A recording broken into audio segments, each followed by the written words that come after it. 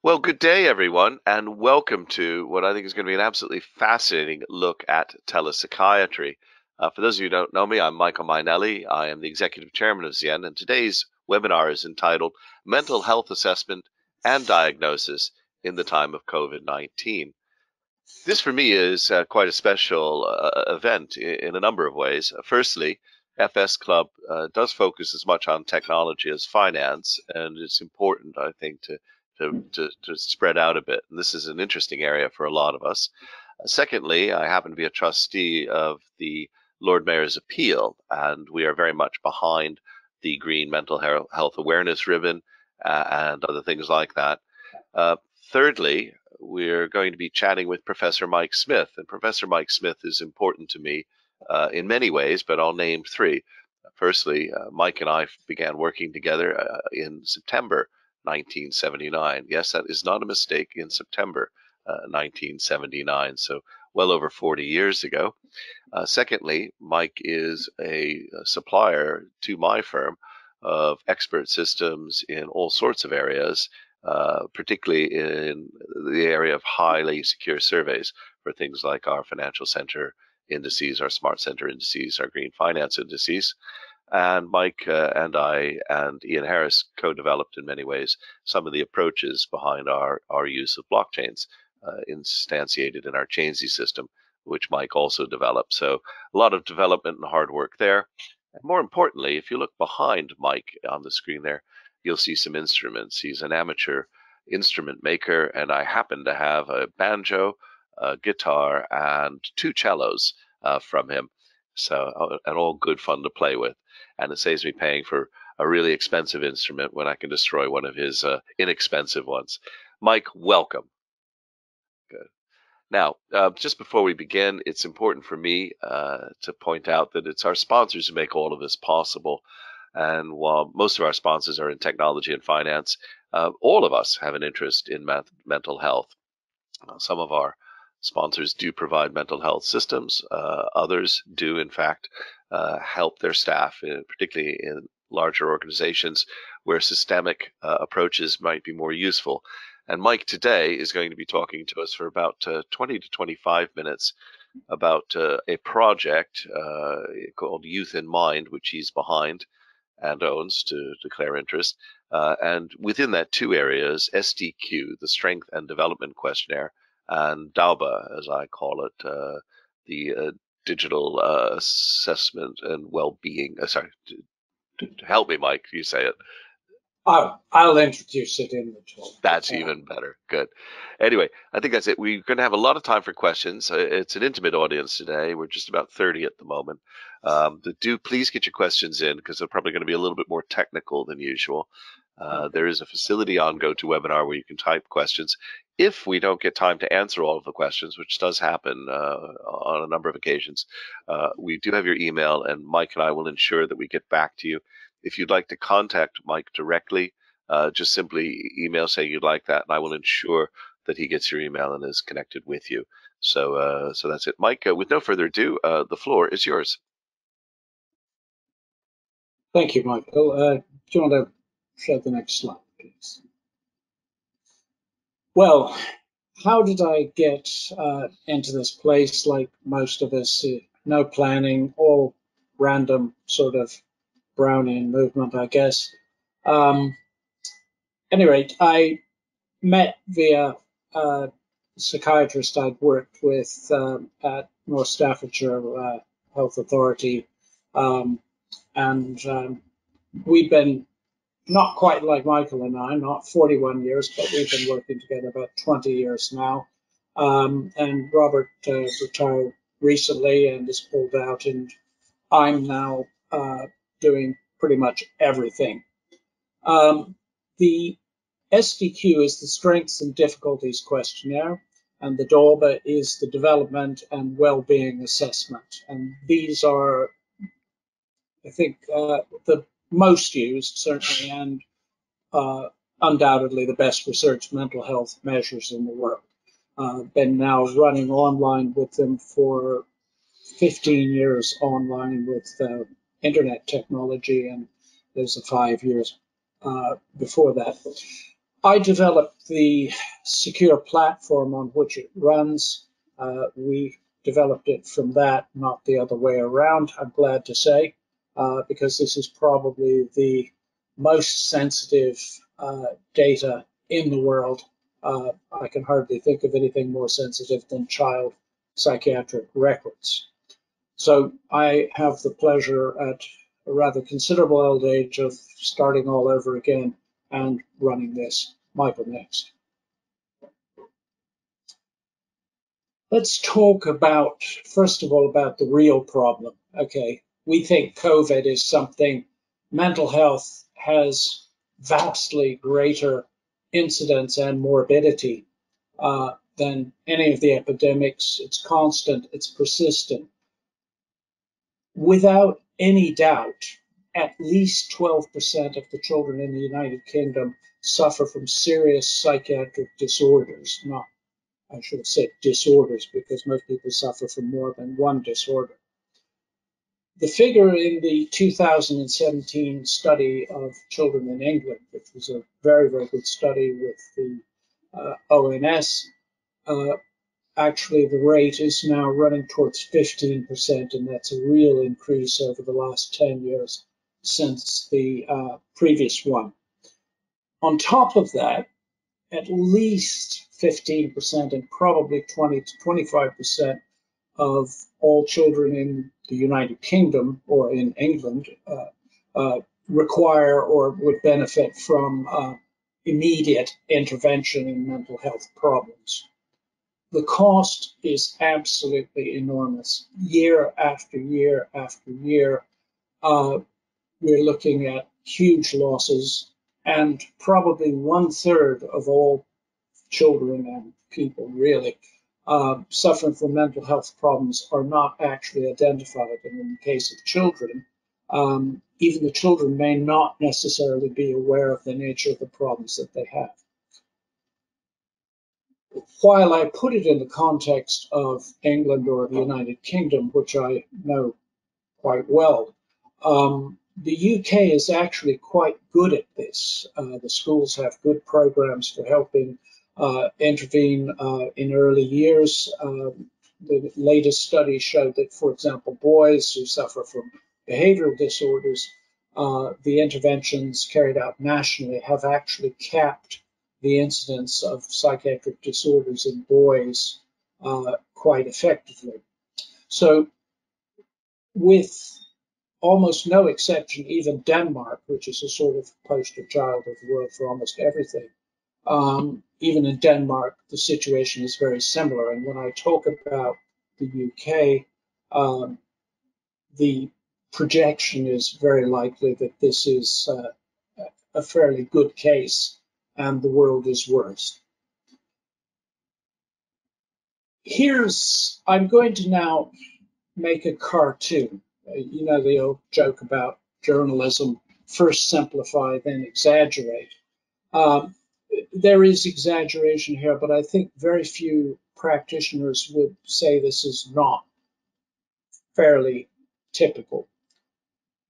If your child has a mental health problem and you go to your GP or one of the community mechanisms, 50% of these referrals from your GP will be simply refused out of hand by child and adolescent mental health services in the United Kingdom.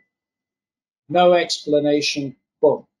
So imagine you went to your GP with a painful wrist after a fall, your GP referred you to radiology for an x-ray, and 50% of the times that you went, radiology just sent you home with no explanation and no investigation.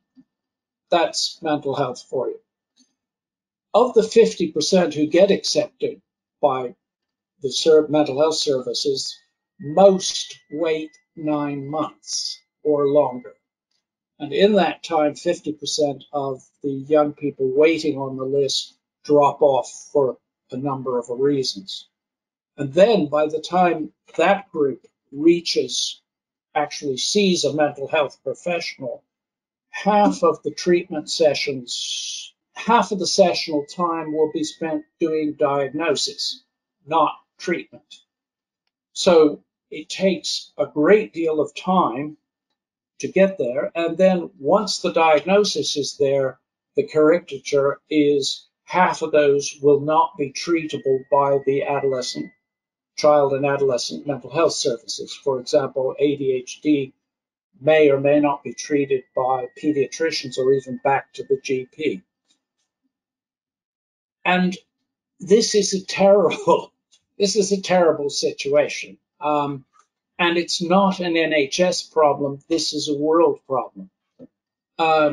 Rather controversially, I'm going to say it's down to antiquated attitudes and processes, which one of the good things about COVID is it's shaking people up. All of a sudden, there's more stress, there's more isolation. The mental health services are even less functional than usual, although I do understand that many of them are actually twiddling their fingers. But we can look forward to, while the lockdown is in place, to elevated stress and depression, and studies after the previous lockdown situations have shown that post-traumatic stress kicks in at a very high level amongst the whole population. So, what might be done? This is an opportunity. I see COVID as a huge opportunity in some areas to make things better. Of course, the mental health services recognize they must minimize physical contact. And the opportunity is to use this period both of new way of working and also some less pressure to increase the ability to assess and diagnose and even monitor. One of the things I didn't mention, that once you're discharged from mental health services, you're back on the street again. Nobody's going to call you up in 6 months and ask you how you're doing. So monitoring is another missed opportunity. So the answer is maybe telepsychiatry or telemental health, which I kind of like the way that rolls off the tongue a bit. And all of a sudden, online and telephone diagnosis and treatment have become legitimate.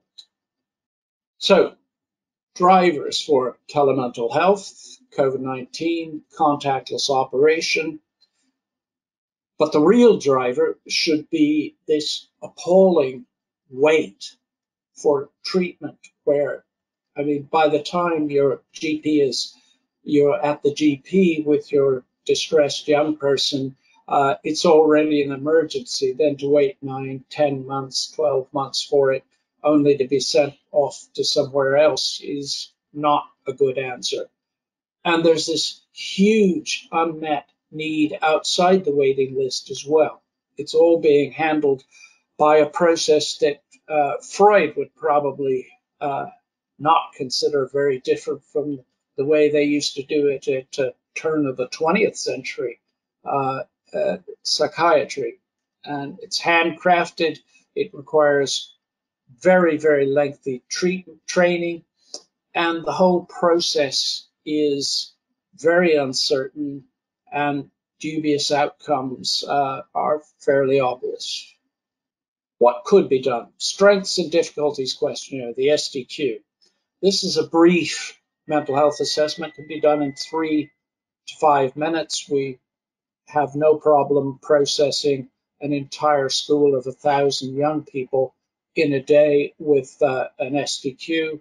It's translated into over 50 human languages. It has over 4,600 peer-reviewed academic papers detailing the use of the SDQ.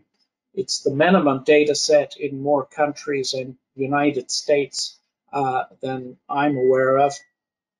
It's been running online for 15 years, highly scalable. There have been no data protection accidents or, fingers crossed, security penetration that we're aware of. It provides assessment, monitoring, and outcome measures, and we're doing this now. There's a lot more interest than there was even 2 weeks ago, but it's still not enough. Now, the DAWBA is a more interesting prospect and is potentially much more controversial. This is a full panel psychiatric diagnostic.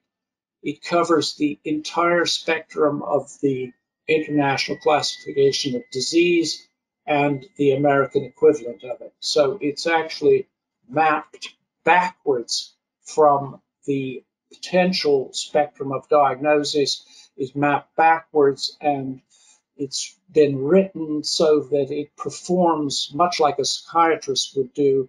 It doesn't, if a subject is not relevant, it doesn't beat it to death. It backs off, but it also probes and does a lot of interesting things. It is used on considerable scale worldwide. For example, in some Scandinavian countries, we're talking about tens of thousands of these being used. But in all cases, it's almost always used in the wrong place. It's used after the weight, not in front of it. The proposal I've made in the United Kingdom, in a rather casual way in the UK, and in Denmark, this may happen, or I'm hoping it will happen. The DAWBA has been purchased by the entire nation of Denmark, where it's been used fairly casually for some time. Excuse me, I've just had another glitch on my screen. You're fine, Mike. Keep going. It's fine. Okay. It's a bit disconcerting. A bit like students looking at their mobile phones, which is why I decided to retire from university life. Anyway, the nation of Denmark is purchased this on a nationwide basis and is committed to making it happen over the next 4 years. So at the end of 4 years, I'm looking forward to the possibility or the hopeful probability that the DAWBA will be used for every psychiatric diagnosis in Denmark. So my proposal is basically that this is a tool or a diagnostic service at the call of, let's call it general practice, but there's also some community referrers as well. So just in exactly the same way that radiology works, you come in with a sore arm after a fall, the GP for reassurance sends you to radiology, where they quickly x-ray you, review it, x-ray it, and send it back to the GP in very short order. Even though, unlike psychiatry, breaks are very obvious, but you're sent to radiology for reassurance and just to make sure. Unfortunately, mental health is a much broader subject, requiring much more training and not a lot of GPs, even though I understand something like 30% of their work is this kind of thing. They're not that well up on it and they don't feel that confident. So the proposal is then to send the patient to the DAWBA unit, which basically surveys them within 2 weeks, working weeks, and sends back the GP a authoritative, comprehensive diagnosis, or preferably, hopefully, non-diagnosis, saying that they're actually not mentally ill in that sense.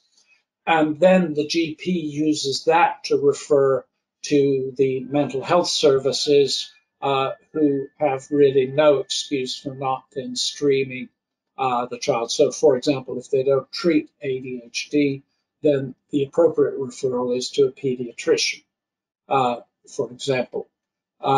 So this is a complex diagram, but basically it looks at putting the horse in front of the cart, not the other way around.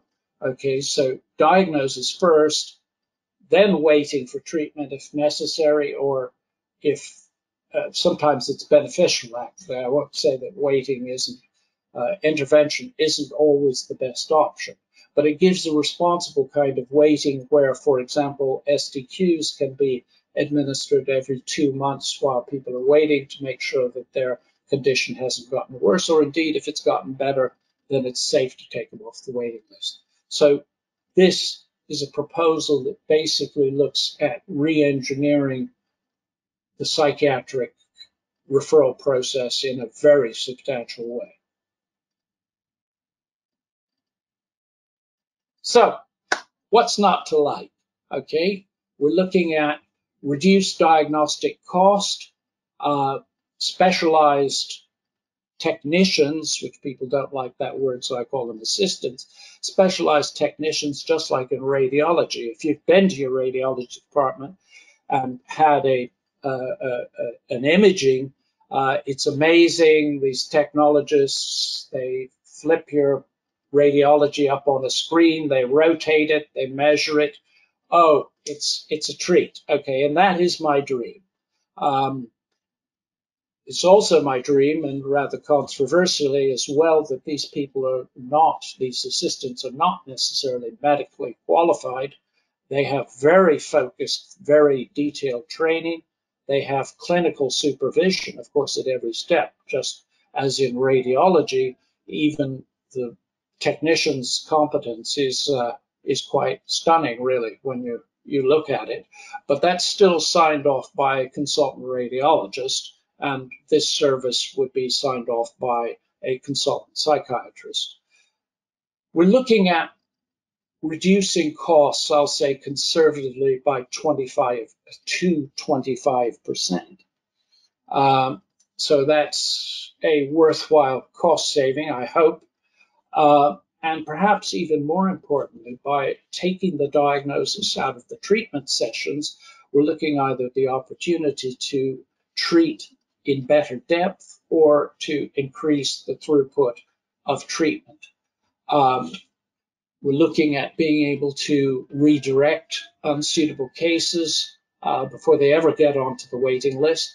And remember, many people do not benefit from psychiatric treatment, even though they're referred. This will allow the exclusion of these kind of cases, and their reassurance is a very important feature in this.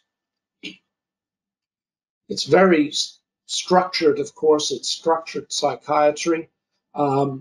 It's amenable to quality measurements. It's amenable to better outcomes determination, consistent basis for everything that you want to do here. May not always be necessarily right, but at least it's consistently wrong. Which sounds cynical, but it's better than the current situation. Standardized, consistent, detailed communication. The typical DAWBA report is 30 pages long. For seriously disturbed people, it can involve answering 3,000 questionnaires. It's possible to have multiple informants. It's not impossible, it's desirable. So the typical DAWBA has 2 parent informants. It can have a third. It has 2 teacher informants. And if the child is 11 or older, the child themselves can contribute to the DAWBA. So it gives a very detailed picture of where the respondents are on the same page and where they're often not on the same page. So a typical profile is for a young person to be aware of impact that they're creating, but not aware of the reasons behind it. They may see themselves as highly sociable and a really fun person, and everyone else sees them in a very different way. So I won't go too far down on that. I'm obviously an enthusiast. It's also a very well-tested process. As I say, hundreds of thousands of these diagnoses have been done over the last few years. They're constantly reviewed by practitioners. In fact, in the DAWBA process, the practitioner has the option to overrule diagnoses to scale them down to ramp them up, but actually they rarely do. And the good news is this is not a pipe dream. This is not somebody asking for development money to develop this. This has all been running for a decade or more, and it can be scaled up to national scale, at least from a computer point of view, maybe not the human point of view, but it can be scaled up in terms of weeks, months, not decades. Okay, what's to like? I've recruited my first psychiatrist to head up a diagnostic service. His response to my initial probe was, I like science fiction, which was a bit down-putting. I did manage to convince him when I pointed out that this would be a tool for GPs, then he all of a sudden decided he liked this. So let's watch this spot. It'll probably be introduced as a private service in the United Kingdom. And as I say, I'm working on a national level with Denmark. They're very slow and careful. So that's not moving as fast as I like. One of the big problems in this is, to use one of my 50% caricatures, about half of the practitioners don't actually believe in structured methods. They believe that this can only be done as an art and a craft, and that, that it's cruel and heartless to use forms and structures for this. My reply, of course, is it's cruel and heartless to deny a huge body of need when it can be perhaps dealt with in a cruel and heartless way. A lot of people, of course, think the system is so broken that there's no time to fix it. That's the usual excuse. The doctors tend to have the boxer in Animal Farm maximum of the answer to everything is to work harder, work longer hours, hire more people, and throw more resource, even when it's manifestly not working. It's a tribute to their personal qualities, but hard work isn't always the best way to solve every problem. So structured psychiatry is still not fully accepted. Even in Denmark, where it was mandated, it's part of their professional qualifications, which nobody's been able to satisfy this for years. This will be the first time that they have a platform that will support structure. And all in all, there is a feeling that telepsychiatry is science fiction, even though, in fact, in the United States, the Veterans Administration found on large-scale tests that at least 50% of the people they were treating prefer not to have a human offering sympathy and tea across the table from them. So where's the future? Okay, COVID-19 is been a huge stimulant. Don't know where it'll end up, but I see it as quite an opportunity. Given what we have, I think teleassessment in general practice in areas where it's now proven itself will actually are here to stay. It's much more convenient, it's cheaper, it's easier, etc., etc. Telediagnosis is likely to increase. Teleassessment is the first step, teletriage, if you like. A lot of child services are now coming during this time and are setting up in a way that will become systematic. Much better use, less tea and sympathy, more system. Teletreatment, who knows? Cognitive behavioral therapy has had online services. It's an excellent therapy for a lot of conditions. It's been on, but it's not universally used. We'll have to see where that goes. And as for my psychiatric diagnostic service, have a look at Denmark in 3 or 4 years and let's see where it's gone. Maybe my private services will make some inroads. Mike, that was fantastic. Thank you for going through a very complicated technical field, and certainly one of the things we've noticed, because you use the Chainsey system to record these assessments. In fact, if you wanted to spend 15 seconds on that, that would be interesting, so people understood some of the technical bits behind the security, and not just the security, but the validity of the data and ensuring that the data is effectively not cooked. But we're seeing 15 million interactions a year, so it is a very wide and popular system for sure. Do you just want to have just a second on why you're using effectively a smart ledger to record these things, and what the government's asked you to do? Might not be too short to describe, but in fact there was a severe challenge from one of the Scandinavian data protectorates. There was an accusation that we were altering the data after it had been recorded, and in fact this was the impetus that caused me to start designing what I didn't know was a blockchain at the time.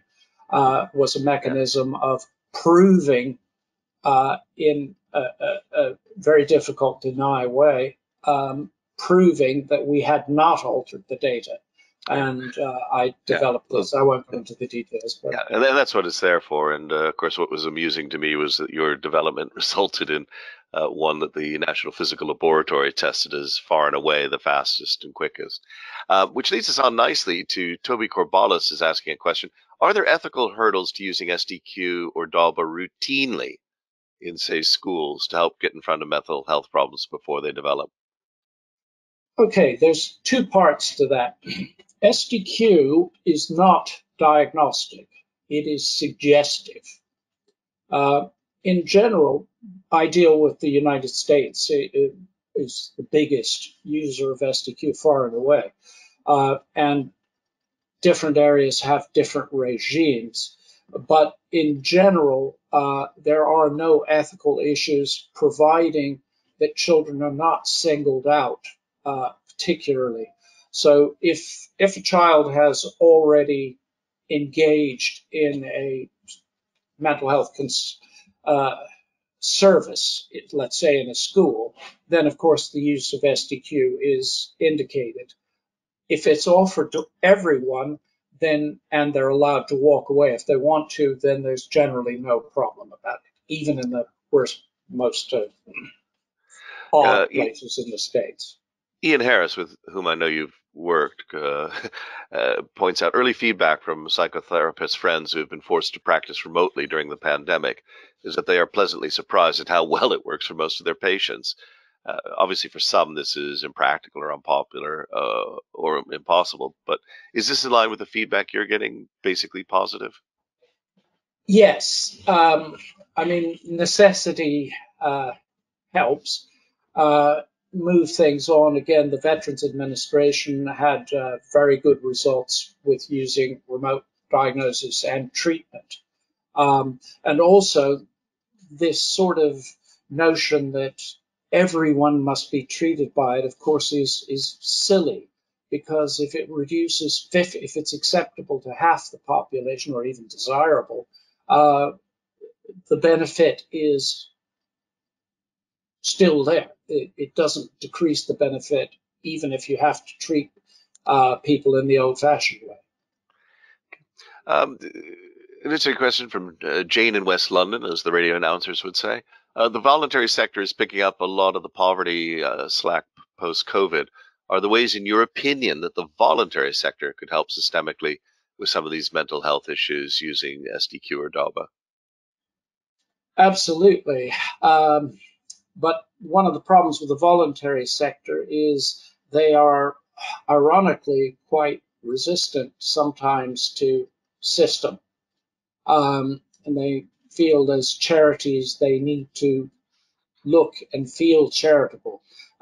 Yes, the use of systematic assessment and even the ability that the SDQ and DAWBA provide of moving people that they've dealt with, moving them and their data in a systematic, controlled way to other organizations can help streamline the process and reduce a lot of redundant diagnosis and history taking and things like this. So I think the opportunities there are huge, and I look forward to their adoption.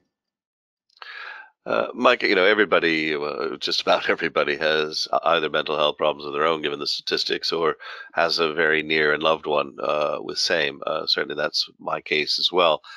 My experience in the UK in this regard has been broadly positive, but the point you make early on, that 9 to 12 month wait referral process is a big obstacle that has been experienced. Freddie McMahon asks, Mike, he really likes your approach. What are the barriers to implementation in the UK succinctly? I know you touched on some of them, particularly at your end, what's not to like and what's to like, but just quickly, what do you think of the UK barriers? In a public talk, I don't think I really want to go too far into it. It's people are over their heads with work. They're frustrated by the whole system. They're too busy to fix the break. As I say, we're too busy working with this broken system to fix it. I mean, the amount of goodwill, of course, that exists there is absolutely enormous. The hours that people work, not just in COVID, but in mental health services and everywhere in the NHS, the hours that the professionals, the clinicians work is actually absurd. Even the army doesn't treat its people that way or allow them to treat themselves like this. So as I say, part of the problem is they're stuck in their ways. Okay. Mike, you and Robert Goodman have inspired nearly 5,000 academic papers. You've got far and away the largest and most longitudinal data set on young people around the world. I've seen many articles recently inspired or instigated by that. So what I'm going to ask you is in line with a number of questions the audience have. So for example, John Condon thanks you, but he's just wondering who might hold the global comparison data. I'm interested in the comparison with Denmark, but is there an agency looking at worldwide data? The answer is no, and it probably will never happen. The reason is, our view is that we are the data processor. The data belong to our clients, and strictly do. Sometimes those clients are working on a very focused area, single-handed practice. Sometimes they're working on a national level. That's the English survey, which the actual data set has not been released. And Denmark works nationally. Bringing it across from there, the other point is that many of the projects are research projects. They're selected. I don't think it's a general population. I think to use that would be misleading. Okay. So work to be done in that space of data sharing, as in so much of health, these isolated, proprietary almost data sets, or it is my data set, which is mine. One good thing we've seen is we've been approached by getting on a dozen researchers to use the SDQ, the brief assessment for COVID studies. And because it's an emergency, we're not charging for it in the normal way, but we're insisting that if we provide it for free, if they pay for it, that's their business. If they provide it for free, then one of our conditions is that they do release the data globally within a reasonable time. So you might be a Trojan horse for international integration on this. That's great. It does provide the opportunity for integration. Of course, some ambitious bright spark will realize the opportunity, I hope.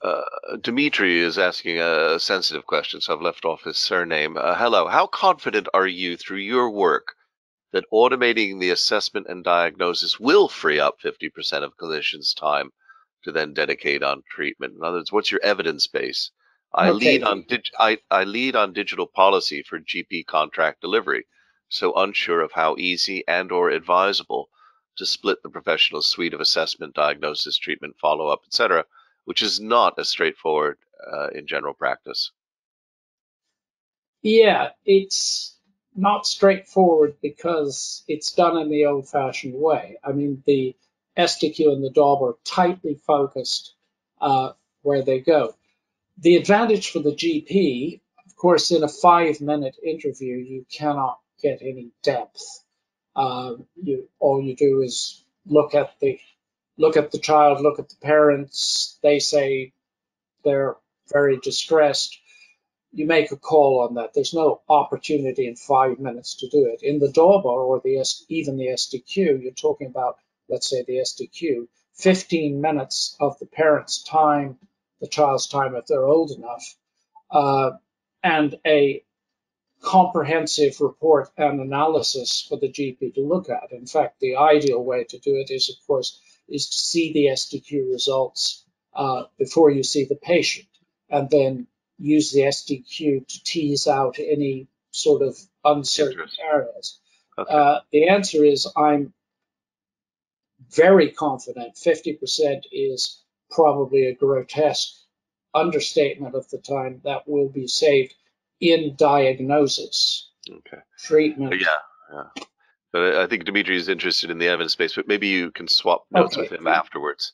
The best evidence The I time could give. available, which is 2 minutes, we've got a few questions on mental health itself, and I think some succinct answers to a few sharp questions would be useful. I know that some of these are not quite your area of expertise because you're really a data-based researcher, not a doctor, and I'll come on to that. But Bob McDowell asks, is there really an increase in mental health problems, or are new strains of mental health being discovered? You did refer, of course, to the American and the IDC guides, but just quickly, your thoughts on that?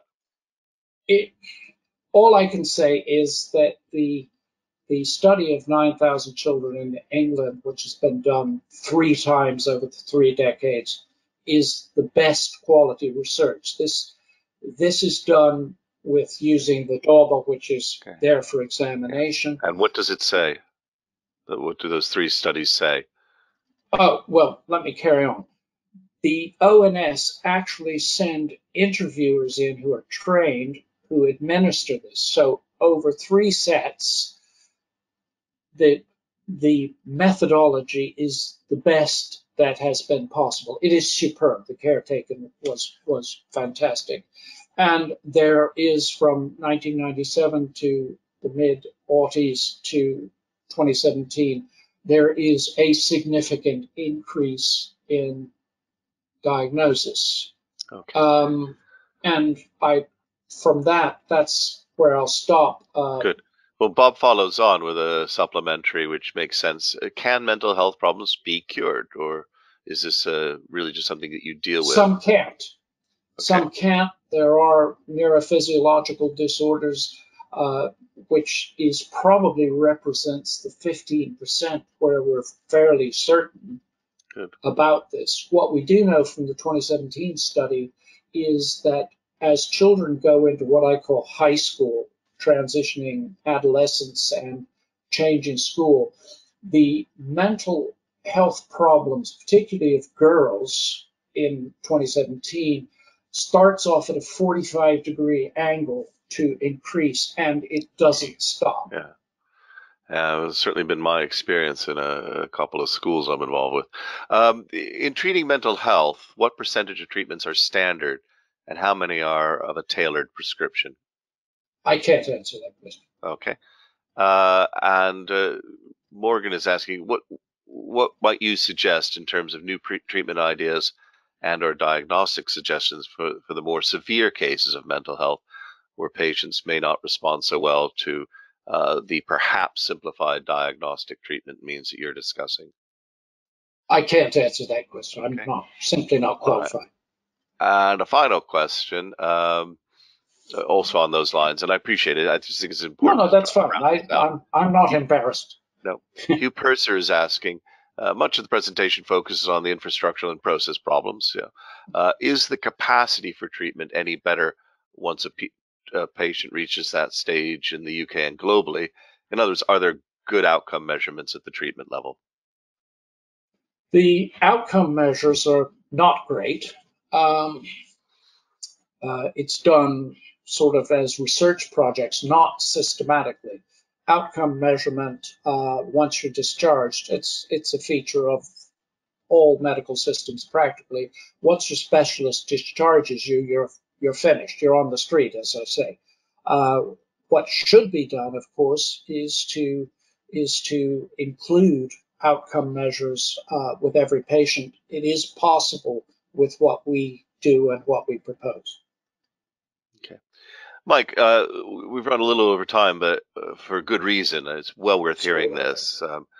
Mental health is a rising area, as you've indicated, and yet it's also one that even whilst it's been rising, we've done too little about streamlining the efficiency and getting out there and really meeting the people who need the help that we're talking about. And I agree with you. COVID gives us an opportunity through this huge look at everything to explore how much we can change some of those processes. And as it all begins with diagnosis and screening, this is the time to do it. So thank you so much for sharing all of those thoughts and what is clearly a work of passion between you and Robert, and one that I fully support and think is wonderful. But I also think that our sponsors are wonderful, allowing us through their forbearance to go through and explore areas that many people wouldn't see as really just technology and finance, but the rounded view of what it's about. And I would encourage many people, as I said at the beginning, particularly those in large organizations, to consider the applicability of this type of diagnosis. As Mike said, going through a school of 1,000 in a day, we'll go through a workforce of 5,000 in a day or two. Think about the institutions that you're involved with and ask yourself a good question, particularly in a time of highest strain when everybody is why aren't you taking the opportunity to do something? But I also would like to thank you, the audience. A reminder that we've got a rich set of webinars next week. Cooperation, we're going to be looking at the P20 system in America. And Duncan Sands is going to be dialing in from the States to explore that with us.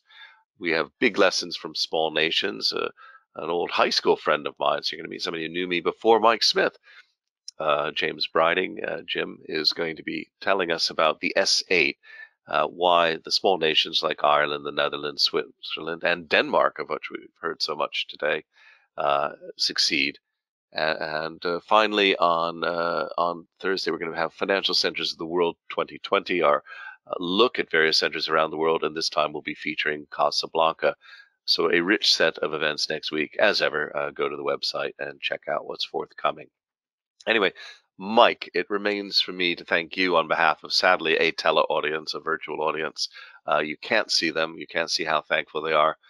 They lit the question board up, and I will connect you as appropriately. But I can offer you here on camera a virtual round of applause, and thank you for a great, great webinar. So thank you very much. All right, folks, I'll end the webinar now and look forward to being in touch with all of you over the weeks to come. Have a good weekend.